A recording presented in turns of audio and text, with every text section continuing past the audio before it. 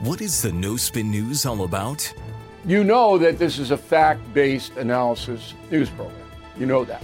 We avoid speculation. We don't do conspiracies here. We don't do party politics here. We're not nonpartisan. That's wrong. Not that. Okay, we are advocates for a stronger America and a more just society. We don't believe in communism. We don't believe in socialism. We don't believe in nihilism. We don't believe in the progressive woke culture. We think it is un-American. We don't support that. So you should know what we are, and it would then crystallize what we do. Listen to the No Spin News. Subscribe to Bill O'Reilly's podcast feed wherever podcasts are available. Welcome to the home of the Sean Spicer Show. My team and I have been working tirelessly over the past few months to prepare for this very moment, and I want to welcome you to the new show. Today, I think we're going to kick off what I believe will be a very fruitful relationship with all of you, one which will span into the future and deepen along the way as we navigate these ever-changing currents of the political waters together. Each day, you guys know this, we face an onslaught of ideas, social movements, and policies which at their very core fundamentally reject the foundations of reality and I think the values that our country has been built on. These ideas have been poisoning the well of reason, of discourse, and civility. They've warped the very meaning of words that we've all known to believe are true.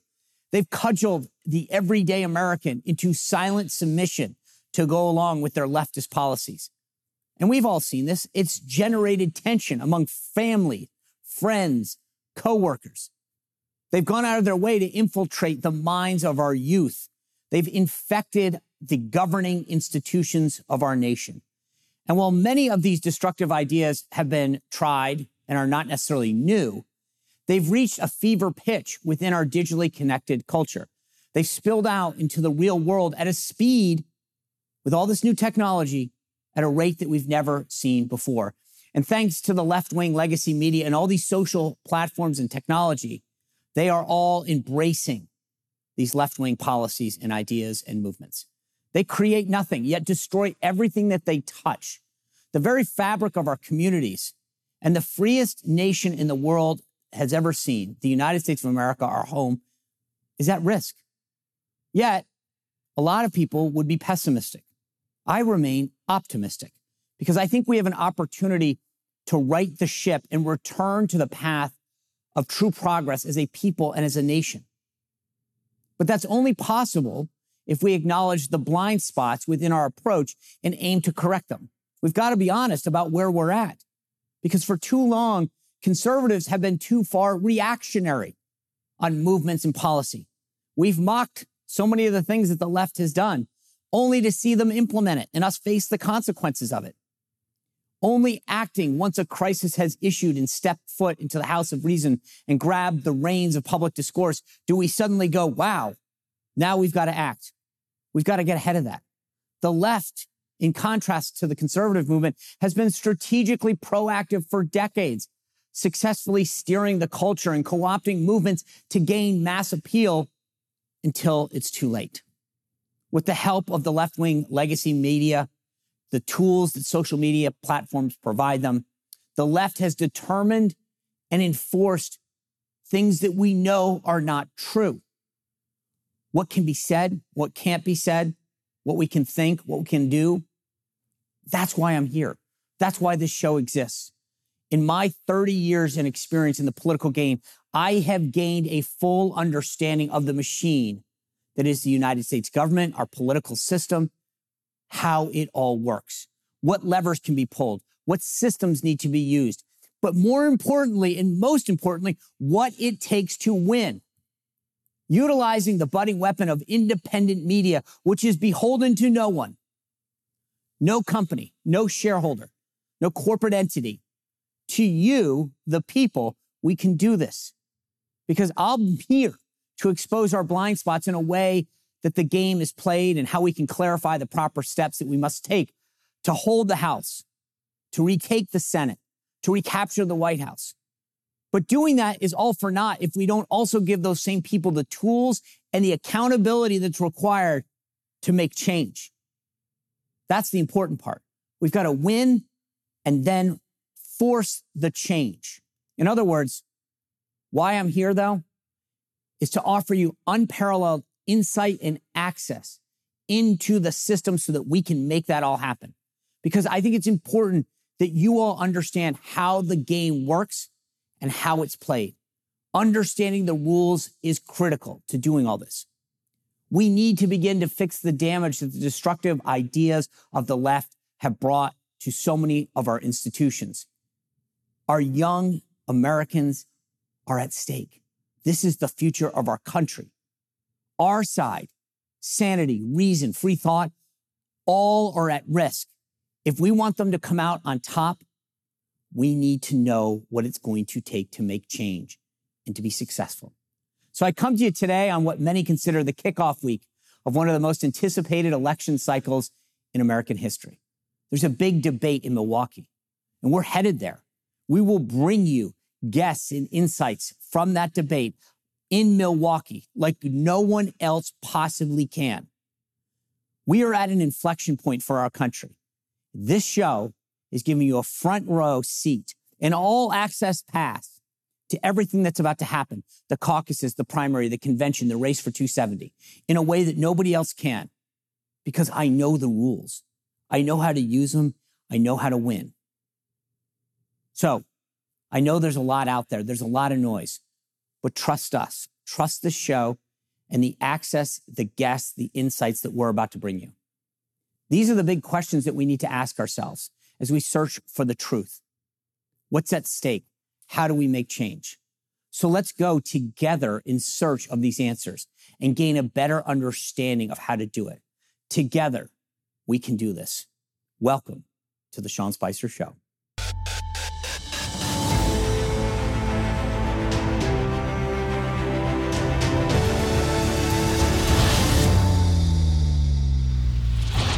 I'm Mike Slater from the podcast Politics by Faith. This is a crazy time in our country. It's stressful, a lot of anxiety, and it's going to get worse. And I realized that one of the things that helps me take away the stress is realizing that there's nothing new under the sun. So on this podcast, we take the news of the day and we run it through the Bible and other periods in history to realize that we've been through this before and we can rise above again. Politics by Faith, anywhere you listen to the podcast. Politics by Faith. Well, last week we had an opportunity to travel to Iowa to the state fair. We had an opportunity to sit down with the state's governor, Kim Reynolds, who gave us insight into the state fair and the caucuses. Take a look. Good to see you. You know, the last time we saw each other was at the White House with... I know. The Cubs. The Cubs. And you were so gracious to take a picture because they wouldn't let me take my phone in, and I had like the two stars, right? No, I know. That was a great... I think someone got a ball out of it. So before we get going, is there any ride here that you won't do? I don't think I would do that thing right there. Okay, then we're on the same page. Yeah. No. I love doing the slide with the grandkids, and I do some of the tilt-a-whirl things at the Thrillville, because, I got a lot of grandkids, so we do a lot of rides, but most of them, my grandma just pays for it. But I think that one, the ones that have to do with height. Oh, I'm with you. Yeah. That's where I draw a line. How important is the fair to Iowa? Oh my gosh. Well, it is the best of the best that Iowa has to offer, and it's all on display. And it is like one big family reunion. I see people here that I only see once a year. And, they're in such a good mood. They're enjoying, even when it's hot, they still are so happy to be here. So it is really a big deal. And it's over 1 million people that come through. I mean, it's a lot. So we saw Mayor Suarez, we saw Perry Johnson. Do these guys reach out to you or your team before they come and say, hey, give us the scoop. What do we need to do while we're here? What are the do's and don'ts? Do you guys get any of that? Some of it. Some of them ask. And if they do, I'm always like, you should go flip pork chops. You should go work at the cattleman quarters. Go to the livestock barns. So, some of the things that they can do. What about the don'ts? Are there, stay away. Well, don't go, you wear your boots. Don't wear your dress shoes, Right. just enjoy it, have fun. It's funny. I saw Mayor Suarez. He's got jeans and a polo on. Yeah. Perry Johnson had a polo and khakis. You don't want to look overdressed. Yeah, you don't want to dress up. You don't want to come in your tasseled loafers. You really want to go tennis shoes, boots, jeans. I've had a mask. I said, I wear blue jeans and my bling belt and a T-shirt every day. We're talking about the impact of the fair. Democrats have tried to move their caucus. And I feel like, having been to a caucus, having been to the fair before, what are they losing out by this? Well, they're just floundering. I mean, they're in disarray. They're the Democratic Party walked away from the Midwest and the heartland of America to protect a weak president because he didn't do well here. I don't think they can get it back. Going to a state that's going to be a primary where you don't have to have that same interaction, you can just run ads, do direct mail. Yeah. Is this a problem for the Democratic Party going forward? Well, it is. I mean, but I think it's reflective of where they're at right here in the country and in the state. I mean, they're doing everything that they can to protect a weak president, and they always wonder why they can't be successful in the heartland of America. Well, you don't turn your back on. We worked well with the other party to make sure that we maintain the First of the Nation caucus. It's something that we've been able to do in a bipartisan manner. A few bumps in the road, but for the most part, we did it well. And so, if they want to win back Middle America, then they have to show up, and they're not showing up. They sent Governor Walz yesterday to represent Biden, and the first thing he said was, well, first of all, Minnesota Fair is the number one fair in the country. Basically, you're awful. Well, that went over well, and then everybody wants to come up and it was just bad, not good, not good. I feel like it's a missed opportunity. It is a missed opportunity, but the fact that they don't get it, I don't think that there's much hope. To your point, we're going to be fine because we are, I believe, going to have a record turnout at our caucuses this year. 186,000 is what we had, and that was our largest turnout. We will do much better than that. The number of Iowans that I see showing up at all of the events, I go to so many of them because I've said, I'm going to be neutral, especially for a while. Ask me, I'll go, and it's the same people, but Joni had over 1,000 at her roast and ride. They stayed the entire day. It was a beautiful Saturday. Randy, about the state. Ashley, yes. I mean, they show up. And so they're missing out. To your point, you were spot on. Right. I'm trying to agree with you in a long about way, but I'll just take it. I'm not used to people agreeing. So. Yeah. So let me ask you, would it be worse to show up to the state fair overdressed in like a seersucker suit or to come in and say, I'm a vegan? Whoa. The vegan would be worse. By far. I mean, I don't think it didn't work well for Cory Booker. Let's just say that. Just be authentic. Be yourself. Oh, thank you. Thank you. I'm just going to keep walking the whole fair with you. This is the first time I've even been near somebody who's really liked. You know what happens when you cut taxes? Stay open. Trust Iowans. We stopped taxing retirement income. We did that last year. We went from like the 6th highest individual income tax rate down to the 4th lowest, and we're going to keep cutting. Next year we'll come back. We did universal school choice. We passed that last year. We actually cut government. I cut 21 state agencies from my cabinet. So let me ask you, they're happy. When I walk around Des Moines, it's clean. Yeah. It doesn't smell like a lot of major cities do. Yeah. People are nice. Yep. Iowa nice. Can a city like Des Moines be a blueprint for bigger cities, or is it just there's way too many people in some of these big cities? If you look at the states that are led by Republican governors and contrast that to the states that are being led by Democratic governors, it is such a stark contrast. I mean, our fiscal health is strong. We're sitting on about a $5 billion budget surplus, and I mean, this is a state of 3.2 million. Hello, are you having fun? Yes. Good. Is it first day or? No. Second day. Second day? Do you come every day? Yes. Yeah, we do. We can't, but he came back from Virginia for the state fair. We got to come back full time. I wish I could, but Okay. not enough vacation time. Okay, well, no, we need you 11 days. moving here. Yeah, there we go. There you go.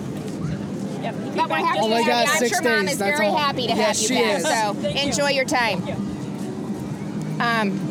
It's just such a contrast. Yeah. I mean, they can't spend money enough. The regulatory aspect. I mean, I think California, Minnesota, Illinois, New York, it's a race to the bottom and who can get there first. And it's the same thing in the cities. I mean, we back our blue.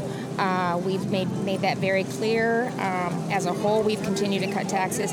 I mean, we have to watch Des Moines just a little bit, but overall, it's working. It's working. So let me ask you a political question. Okay. I've heard your name be floated before as a vice president candidate. Would you entertain being the vice president to one of these candidates? You know, it's flattering that they would say that, but honestly, I am just so focused on what we're doing here in the state, and this isn't just a diversion. We have made huge gains over the last 4 years, and there's just a lot left I want to do, so that's just my focus. If you look back and you say, okay, from the Iowa caucus standpoint, you got Cruz, Santorum, Huckabee. Why does Iowa's caucus matter today if you're a candidate running instead of doing the Chris Christie method of saying, I'm just going to go to New Hampshire? Well, because we do it right here in Iowa. It's a small enough state. You don't have to have a lot of money. Right. Media is inexpensive, and you literally can go to all 99 counties. And here's the beauty of it. You're not going to go to 99 counties and have nobody show up. Right. They literally show up in record numbers, and they are engaged. They want to ask questions. They want to hear what your vision is, and then they want to question it. And so, first of all, so we have the people here that are knowledgeable on the issues. Small state, low cost of campaigning. You don't have to have a lot of money. And then the other thing is it really helps them be a better candidate. I believe that because of our engagement and how we're very good at what we do, it helps them test their message. It helps them connect with everyday people. And I just think they become a better candidate because of that. So I think it's a win-win for both. Governor, I appreciate your time. You couldn't ask for a better guide at the Iowa State Fair than you. So thank you for all your time. Thanks for allowing us to be here and have such a great time. You really have something special here. And obviously beyond the fair, you've done a great job as governor. Thank you. And there's a reason everybody keeps coming up to you asking for photos because they recognize that. So congratulations on the job that you've done, and I appreciate you having us. Thank you. I'm so happy to have you here, and it's good to see you. All right, let's go get some corn dogs. Okay, let's go. The media has systematically lied to you. The Hunter Biden laptop story, the origin of COVID-19, the Trump-Russia collusion hoax, or how your money's being spent in Ukraine. Enough already with the lies. No more lies, hard truths only. That's what the Truth Podcast is all about. It's not standard conservative talking points. If you want that, go somewhere else. But if you want the hard truth delivered to you in a way that challenges you and will challenge me intellectually, you're not going to find anything like this on the internet. Subscribe, download now, The Truth. Well, as we head into this most consequential week of the season, I want to bring in one of the president's pollsters, Jim McLaughlin. Jim, thanks for joining us. Great to be here, Sean. So let me just start with this. Give me a lay of the land from where you guys see this. When you talk to President Trump and he says, Jim, John, where are we? How are we doing? What do you answer? Yep. Look, the thing I tell him, just the way the electorate is right now, Sean, and you know this from having worked on all those campaigns you worked on over the years. And by the way, I really miss working with you these days now that you've gotten into the media business. But America, we use that analogy that America is polarized, and it really is in many, many ways. No matter kind of what happens is, the Republican candidate for president starts the race with about 46% of the vote. And the same thing for the Democratic candidate, even as much as Joe Biden has failed at this point with 46% of the vote. But if you look at it right now, you look at the national polls, and there's been polls like Harvard Harris and the CAPS poll that have been out there recently, and Donald Trump's up by 4 or 5%. Our last national poll, we had him up by 2%. The other thing to look at is you look at those all-important independent voters in those races right now, and the Marist poll, the YouGov poll, the president was ahead by about 7-8% among those independents. And then there's been recent polls out. Pennsylvania, President Trump was up by a point in Pennsylvania. Michigan, race is basically tied. Poll just came out. The more we can talk issues, the things that people care about most, the better it is going to be for Donald Trump and Republicans. Because on the issues that... I want to stick with the general and then get back to the primary. We'll work backwards. You touched on something that I thought was really important. Michigan and Pennsylvania. I tell everyone who looks at national polls, we don't run national elections. This election, in my opinion, is coming down to 8 states. You mentioned 2 of them, Pennsylvania and Michigan. Then you'll start Arizona, Georgia, New Hampshire. Here's my question for you. When people say Donald Trump can't win, what do you say? Look at the poll numbers. That's folks that are going back to, and rehashing the 2020 election right now. There's about 10 to 12% of the electorate right now that voted for Joe Biden that is now voting for Donald Trump. Why? And they'll sit there and they'll tell you this. You know, it was very interesting. I don't know if you saw the article, it was in Politico, and we all know that Politico leans left. Politico did focus groups with voters of color, and they were shocked by their findings. I'm not shocked because we hear this every day, where you had Black voters, Hispanic voters telling you how they were doing significantly better, especially when it came to the issue of the economy under Donald Trump. And one of the things we're seeing right now, you look at the latest Quinnipiac poll, Donald Trump is getting 20% of the Black vote. Now, it doesn't sound like a lot, but you look back at somebody like Mitt Romney only got about 8% of the Black vote. Mm-hmm. If Donald Trump gets 20% of the Black vote, he will win significantly. And those states you pointed out right now, remember the Democrats used to tell us about the blue wall, which was basically Wisconsin, Michigan, and Pennsylvania. You have surveys in those states done by independent groups right now where Donald Trump is either tied or he's slightly ahead in those states. So that's where the race is right now. And look, we see the attacks that Donald Trump is getting every day. When Donald Trump, the more he can talk about issues and the issues that people care about most, like the economy, crime, immigration, war and peace, the better off he's going to be. So fair enough. I agree with you. There isn't a voter I talk to, even folks on the left who can see that Donald Trump is president. The economy was stronger. We were safer as a country. Our trade deals got better. Our military was stronger. But they always bring up, the tweets. And to your point, just to be fair, when you look at what he's been saying now and what he's been truthing out, it isn't always about the economy. It's about these indictments that have come down and how unfair the judicial system is. So I think you're absolutely right. And that's kind of what I want to get to, is that the Democrats have strategically timed these indictments. There were events that happened over 2.5 years ago. Now, randomly, 4 indictments come out in the course of 60 days. I believe that they are doing this because from their standpoint, that's the messaging. We don't want to talk about the economy, border security, our national security, our military, et cetera, right? So how much of a danger is that? Because they know it, you know it, I know it. If we're talking about issues, we win. They have, I think, successfully also gotten Trump off of talking about that. You look at what he posts, he's not posting about immigration and that he's posting about these indictments and the DAs. So how much of a danger is it, either what they're doing to him or how he's reacting, that it could cause a little bit of an erosion in those poll numbers? I mean, one of the things that we're seeing, and the reason why he's gone up, not just in the primary, but also in the general election, the reason he wanted to announce early was because he wanted to set the issue agenda. And he is doing that every day, by the way. They're putting out social media posts. You see his Agenda 47, which is basically policy proposals on how he can fix all these problems in the country right now. And unfortunately, to some extent, or to a larger extent, the media isn't covering this stuff because they've gotten the memo from Joe Biden and the Democrats. What do you want to talk about?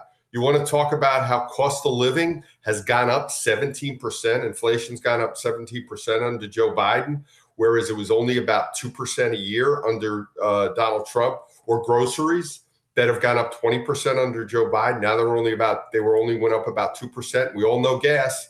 Gas when Donald Trump left office was a little over $2 a gallon. Now it's up around $4 a gallon. Trust me, Donald Trump gets that. It's the main reason why he's running for president.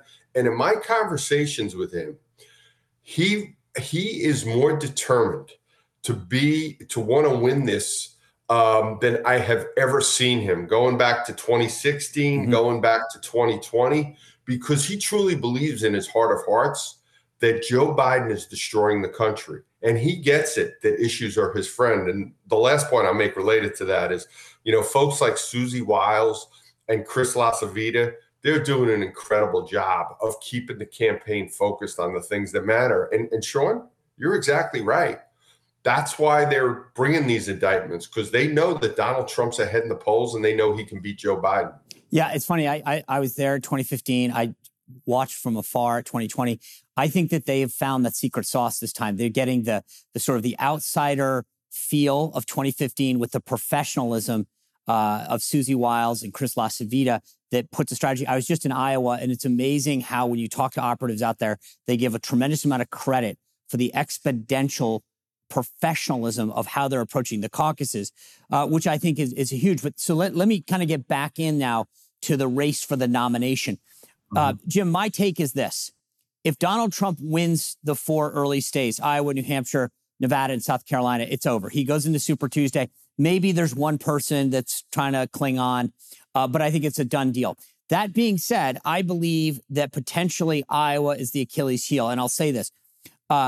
Iowa is an organizing state. You can win the Iowa caucuses with 50,000 people. This is like a glorified student council election.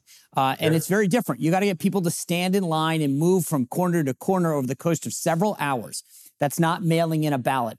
The DeSantis campaign has made it very clear they're all in Iowa. They've got 10,000 people who have signed caucus commitment cards. That doesn't mean anything, but it means that they're on their way. They believe if they can hit their number. How worried are you guys about Iowa? And do you disagree with my analysis? Nope. I agree with you. You know it. You've worked on presidential campaigns. You've been through it before. And by the way, I love Iowa. I think the fact that, the Republicans are still making Iowa important. I love going to the Iowa State Fair. I didn't go this year, but I've been there in the past. Missed you. It's nothing better. And the people are just great. And you're right. Organizing is so important. It's probably one of the reasons why Ted Cruz won back in 2016. He had a little bit better ground game. But now, just what you were talking about, what the discipline, the organization that folks like Susie Wiles and Chris LaCivita have put into the Iowa operation for President Trump. It's like, look what happened the other day when President Trump went out to Iowa. He dominated. Why? Because one, he's got about an 85-90% job approval among the Iowa caucus goers. They appreciate the job he did as president. Many of them think he's the only one that can bring America back after the failure of Joe Biden. So we've got a message. We've got the better candidate, and we've got a better an organization like Donald Trump has never had before in a place like Iowa. So we feel really confident about the way things are going out there. And it's never good if you're somebody like Ron DeSantis, and there's been stories written about that people actually running Ron DeSantis' super PAC are going and looking for another candidate out there because they know they have, volunteers, and they have to pay for volunteers. And in many cases, Donald Trump's volunteers, they're not necessarily paid. They're doing it out there. They're going out there on their own dime. They're knocking on doors because that's how much they believe in Donald Trump and what he did as president and what he can do again as president. As a veteran pollster, how much faith should we have in the Iowa polling, right? I think because it's not easy. It's like you said, these are caucus goers. You can't look at voter history because somebody's got to be willing to stand in that caucus room, VFW hall, government center, church basement for hours on end. So when you poll Iowa, how confident are you in the numbers? And look, one of my Iowa friends gave a great analogy, and this was a while back when I was working on the Iowa caucuses for Bob Dole back in the day. And he said, we don't turn out voters in Iowa for the caucuses. We drag them out kicking and screaming. And he said, the reason why we do that, because just as you said, people, who are outside Iowa, they think you just go in there, you cast your ballot like you do in other states, like you do in South Carolina, New Hampshire. No, that's not the case. You go in there, you caucus, you go to the VFW hall, you talk politics. And you have to have an organization to be able to do that. I would say out in Iowa, they don't have professional sports. They've got their caucuses, which is why it's a shame that the Democrats, because they take this, very seriously out there. So look, I think right now, when you look at those polls, it's very important. And that's what we do. When we do our polling, we're just talking to caucus goers and potential caucus goers that might be there. Okay. Where Donald Trump actually, and he's ahead even all the bad polls. He's been ahead in the Iowa caucuses. He's usually up by 20, 25, sometimes even 30 points. What's interesting about them is the voters who are the most likely caucus goers, born again, evangelical, folks that tell you that they're very conservative, which, by the way, will represent over half the Iowa caucus goers. Seniors, those groups, all of them. Donald Trump is over 50% with those people. So, and what you're seeing, by the way, is the folks kind of like the non-Republicans. And we've heard some rumors out there that actually the DeSantis folks are trying to bring in Democrats to vote against Donald Trump in the caucuses. The voters who are less likely to be real Republicans are more likely to vote against Donald Trump out there. So I think you're going to see some shenanigans there. But I think Donald Trump's popularity and his organization that we have right now in Iowa, I think will be able to overcome all that. I'm glad you brought that up, because the lack of a caucus on the Dem side is an opening for some shenanigans. It will be interesting to see how that plays out. Jim, let me ask you the last question. Tell me here, I'm going to throw my analysis at you. I want you to be objective if you can and tell me if you agree with it. We all get who your client is. I believe that there's sort of three tiers in Iowa right now. Donald Trump riding high in first place. I think DeSantis, no question, is the second tier, running number two with both the organization and the polling numbers. I think the third tier, though, in my mind, is Vivek Ramaswamy, Nikki Haley, Tim Scott, that they're kind of like a little car crash all right there together. I put those people, maybe some people would say Mike Pence deserves to be in there. Do you agree that that's where that lays out? And they always talk about tickets out of Iowa, the number of people that go. Obviously, Trump's going out. DeSantis goes to New Hampshire no matter what. It's 7 days later. Where do you see, if you had a crystal ball, objectively speaking, who moves on to New Hampshire in a decent position? Look, I think obviously President Trump will, and you're talking about, I think right now, from what we're seeing, I mean, basically, some people say, okay, Trump is obviously the clear front runner. Then you've got DeSantis, tier two. But I think right now it's almost like the next group of candidates are all in tier three. And that's really, and I'd put DeSantis in that right now, because how important momentum is in politics, Sean, whether it's a general election or a primary election. And right now, the two folks I would say that have more momentum in Iowa, and I'm just being honest here, are Tim Scott and Vivek Ramaswamy. I agree. Not Ron DeSantis. Yeah. We're hearing stories about, that vaunted ground game supposedly that DeSantis has out there. They're having real problems out there. Well, I was just at the Iowa State Fair. Ramaswamy, definitely a fan favorite, and Tim Scott, somebody as well. So I agree with you. It'll be interesting. Jim McLaughlin, I really appreciate you joining us here on our first show, this insight that you bring, and I look forward to having you back quite often. Always a pleasure, Sean. Great to see you, and good luck with this new show. It's going to be great. I hope so. Thank you so much. All right, well, to break down where all the candidates stand, I'm pleased to be joined by veteran, seasoned journalist Mark Halpern, who is the author of Worldwide of News. Mark, look, I have you on because I've said this publicly, and I'll say it to everyone here. You're probably the most sourced journalist that I've ever talked to in my 30 years in politics. I think next to the Mueller team, you have more sources about what's happening in the political world than they do when it comes to an investigation. You put out Worldwide of News all the time. Today, I thought you put out this list, the 24 people that are going to make a difference in the presidential election. I want to talk to you about that. I know that's a concierge service that you put out, and I'll tell people, you pay for a lot of things in politics, a lot of subscriptions. What Mark does is worth every penny because he knows all of the players. They all trust him. And the insight is something that you don't get anywhere else. I was fascinated by your list because you put at number 20, Cornel West, right? The Green Party candidate.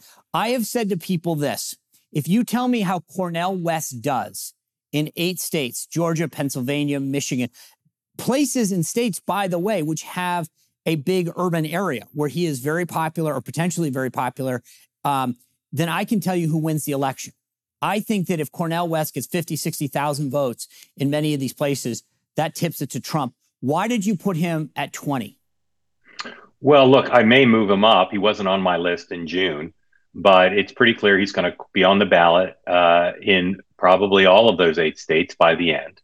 And we have to see how he does, right? Is he going to be like Ralph Nader? Is he going to be in a position to get that many votes? It's possible he could drop out. It's possible that he may mishandle his messaging. Ralph Nader handled his messaging great. And the other issue that I think will tell the tale is, what do the Democrats do? In the past, when they faced Green Party candidates, they've been reluctant to try to get rid of them, to try to neutralize them. There's talk already in Biden world. Maybe they need to be more aggressive this time, not wait until the end. And so I want to see how the Biden people handle him. I want to see how he does. And if it goes along the trajectory you're talking potentially about, I'll move him up. He may end up by my final rankings as number 1. Yeah. For the very reason you said. Well, speaking of number 1, you put the judge down there in Fulton County, Tanya Chutkan, as number 1. Why? Well, she's a judge in the D.C. case, not in the Georgia my apologies. case. Too many judges to keep track of. Yeah, there are a lot of judges, a lot of cases. Look, I think that the Georgia case is not going to go to trial before the election. I think that the New York case isn't going to matter no matter what. So it's a question of the 2 Jack Smith indictments. And I believe, based on what the judges have done so far, based on the nature of the cases, based on what Jack Smith has shown in terms of his cards, that's the case that's most likely, all other things being equal, to go to trial before the election.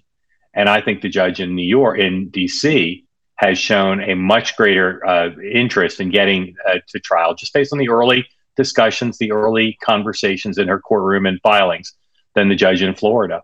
And I think that the entire election could hinge, leaving aside Cornel West for a moment, on whether Donald Trump is convicted before Election Day or not.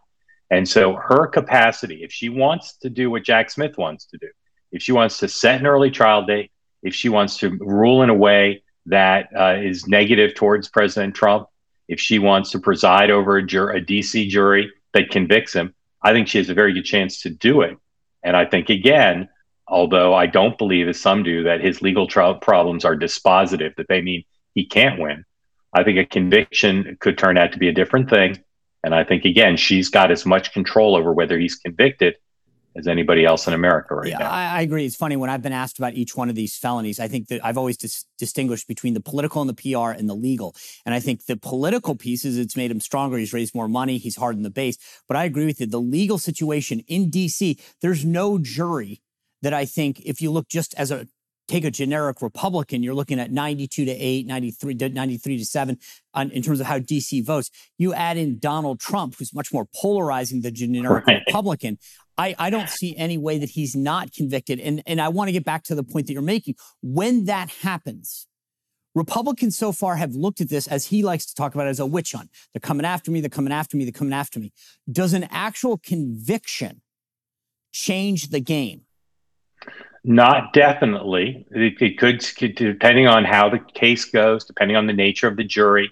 It's possible that a conviction rallies Republicans around him even more. But I don't believe there'll be a trial until after he's the de facto nominee in any of these cases. I think the Florida case is in some ways, more straightforward in terms of the legal case. But as you said, the D.C. jury will be not favorable towards him. The Florida jury, because it's the northern part of southern Florida, I think he could get an acquittal regardless of the strength of the case.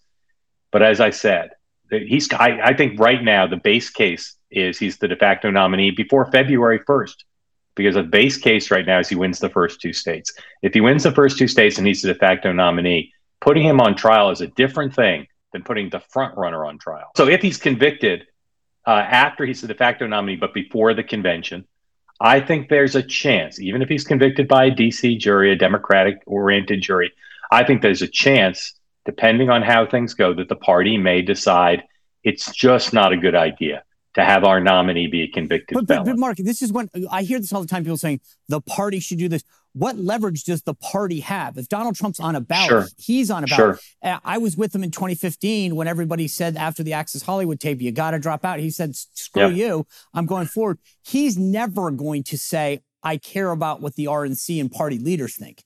I almost entirely agree with you, Sean. And that's why I think I still think it's possible there won't be any convictions before the election, and that if there is, I tend to think you're right. However, it will be a bracing experience if, let's say, for instance, he's convicted with testimony and evidence from inside his circle.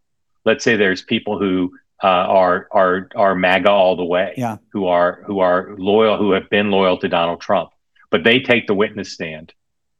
Then, if everyone in the world, if his kids, if his closest friends in politics, if his campaign staff all say to him, it's not good for you to do this. And let's say President Biden agrees to pardon him. Yeah. If he'll stand down. I've always said that Biden won't pardon him. He'll commute the sentence. Yeah. Because he's not going to, he wants him to be tainted with the crime, quote unquote, but he doesn't want him to be in jail. I agree. And not only would it taint him in some way, or not only would it let Trump off the hook, and Biden doesn't want to do that, he'd be killed by the left if he rewards him. But I could see a world where everyone is telling him, make a deal, and he is braced by the fact that, and again, I think the DC judge could well say, you're going to prison pending appeal, not allow him to stay out pending appeal. And the funny thing about that, I've heard that more and more as a theory that whether it's Fulton County and what happens down there, because there's mandatory minimums, we don't have time to get into that, and then that they want him in a cell. And I think that's what so I think this is absolutely the right start, because I think so many people on the right don't want to face the reality of the possibility of what you're just brought up, because that's what the left really wants. Mark, before we go, though, I want to ask you one question strategically about the upcoming debate. The DeSantis super PAC legally cannot talk to the DeSantis campaign because they are not a federal entity. So one of the tricks that has been used for the last several cycles is the super PAC will post strategic information publicly, quote unquote. They leave it on a bench. They post it on the internet somewhere. They tweet it out. And the idea is it's a bat signal to the campaign. We're going to put ads up. They're going to say this, or we believe our polling shows why. It's a legal way of saying we didn't coordinate with you, but we just told you go right, then 2 steps left, right? So we give you the strategy in a legal way. The DeSantis campaign posted this memo on Jeff Rowe. He's on your list at number 17 as an important figure in the election. They said, here are the things that DeSantis needs to do in that debate. They talk about going after Vivek Ramaswamy, defending Trump a little, being more likable. Here's the question I have for you. Has he just given away his playbook? Meaning, if he goes to the debate and does any of the top 4 things that Jeff Rowe and those folks at the super PAC laid out in this memo, will he be deemed inauthentic? Yes, he will. And I've heard different theories about how this got quote unquote posted, how the New York Times was tipped off to it. I don't think you should assume necessarily that the super PAC did this to help Ron DeSantis. I'll leave it at that. But don't assume that they posted it to help him. I'm glad you and I think the same way. Jeff Rowe is an experienced vet. I mean, the idea of posting it on your own website, there was something behind that. This is sort of like they literally put a false flag out there so that everyone else goes, oh, that's where he's going. And then they wanted to send him left. He goes right. I'm with you on this. There is more to this story because they're not dumb enough to do this. It just doesn't make any sense. The way the press is describing it makes no sense. Right. And I think that the New York Times just got had. Well, I mean, yes, at least partially, for sure. Okay. Well, we'll know more as the week goes on. Mark Halperin. And by the way, for those of you watching, Mark, myself, Governor Scott Walker are hosting Debate Prep, this exclusive Zoom call. If you go to SeanSpicerShow.com, we're going to be hosting at 9 a.m. both the day of and the day after. If you'd like to join, go to Mark's website, go to mine. You can be part of this debate prep between the 3 of us and hear what really goes into the debate and our exclusive analysis afterwards. Mark Halperin, thank you for joining us today. Thank you, Sean. All right. I hope you've enjoyed this first segment of the Sean Spicer Show. This is what we're going to continue to do every single day. Bring you the people and the insight that is needed as we head into this critical election. We've got caucuses, we've got primaries, we've got debates, we've got conventions, we've got a race for 270. But before all that, we have a race for the nomination. Understanding the rules, what it takes to accumulate delegates is critical. And that's why we're here. And that's what we're going to do is every day make sure that you understand what's really happening, what's important. The media is not doing it. We know that. And through this independent media forum, we can actually do this every single day, teaching you how the system works, how the game is played, and how we can win. I'm excited for you to join me in this journey. I'll bring you guests every night. I'll bring you inside what's really happening, how the process works, why people are doing certain things and not doing others. But really understanding the rules is critical if we really want change. And boy knows we need real change right now. Our country's in trouble. But it's not just enough to root for a candidate. We need to know how to get them over the finish line. We need to retake the White House, retake the Senate, and hold the House of Representatives. Because if the left gets control, Katie bar the door, it's all over. But I believe, just as President Trump won in 2016, just as we took back the House, that we can do it. We can do it together if we're informed and we know how the system works. As I said, we're headed to Milwaukee. We're going to be there all week, breaking down the debate, bringing you insights that you will see nowhere else. Thank you for your support. Thanks for being here on the Sean Spicer Show. And I look forward to seeing you right back here tomorrow. If you know someone that's interested, please have them go to SeanSpicerShow.com.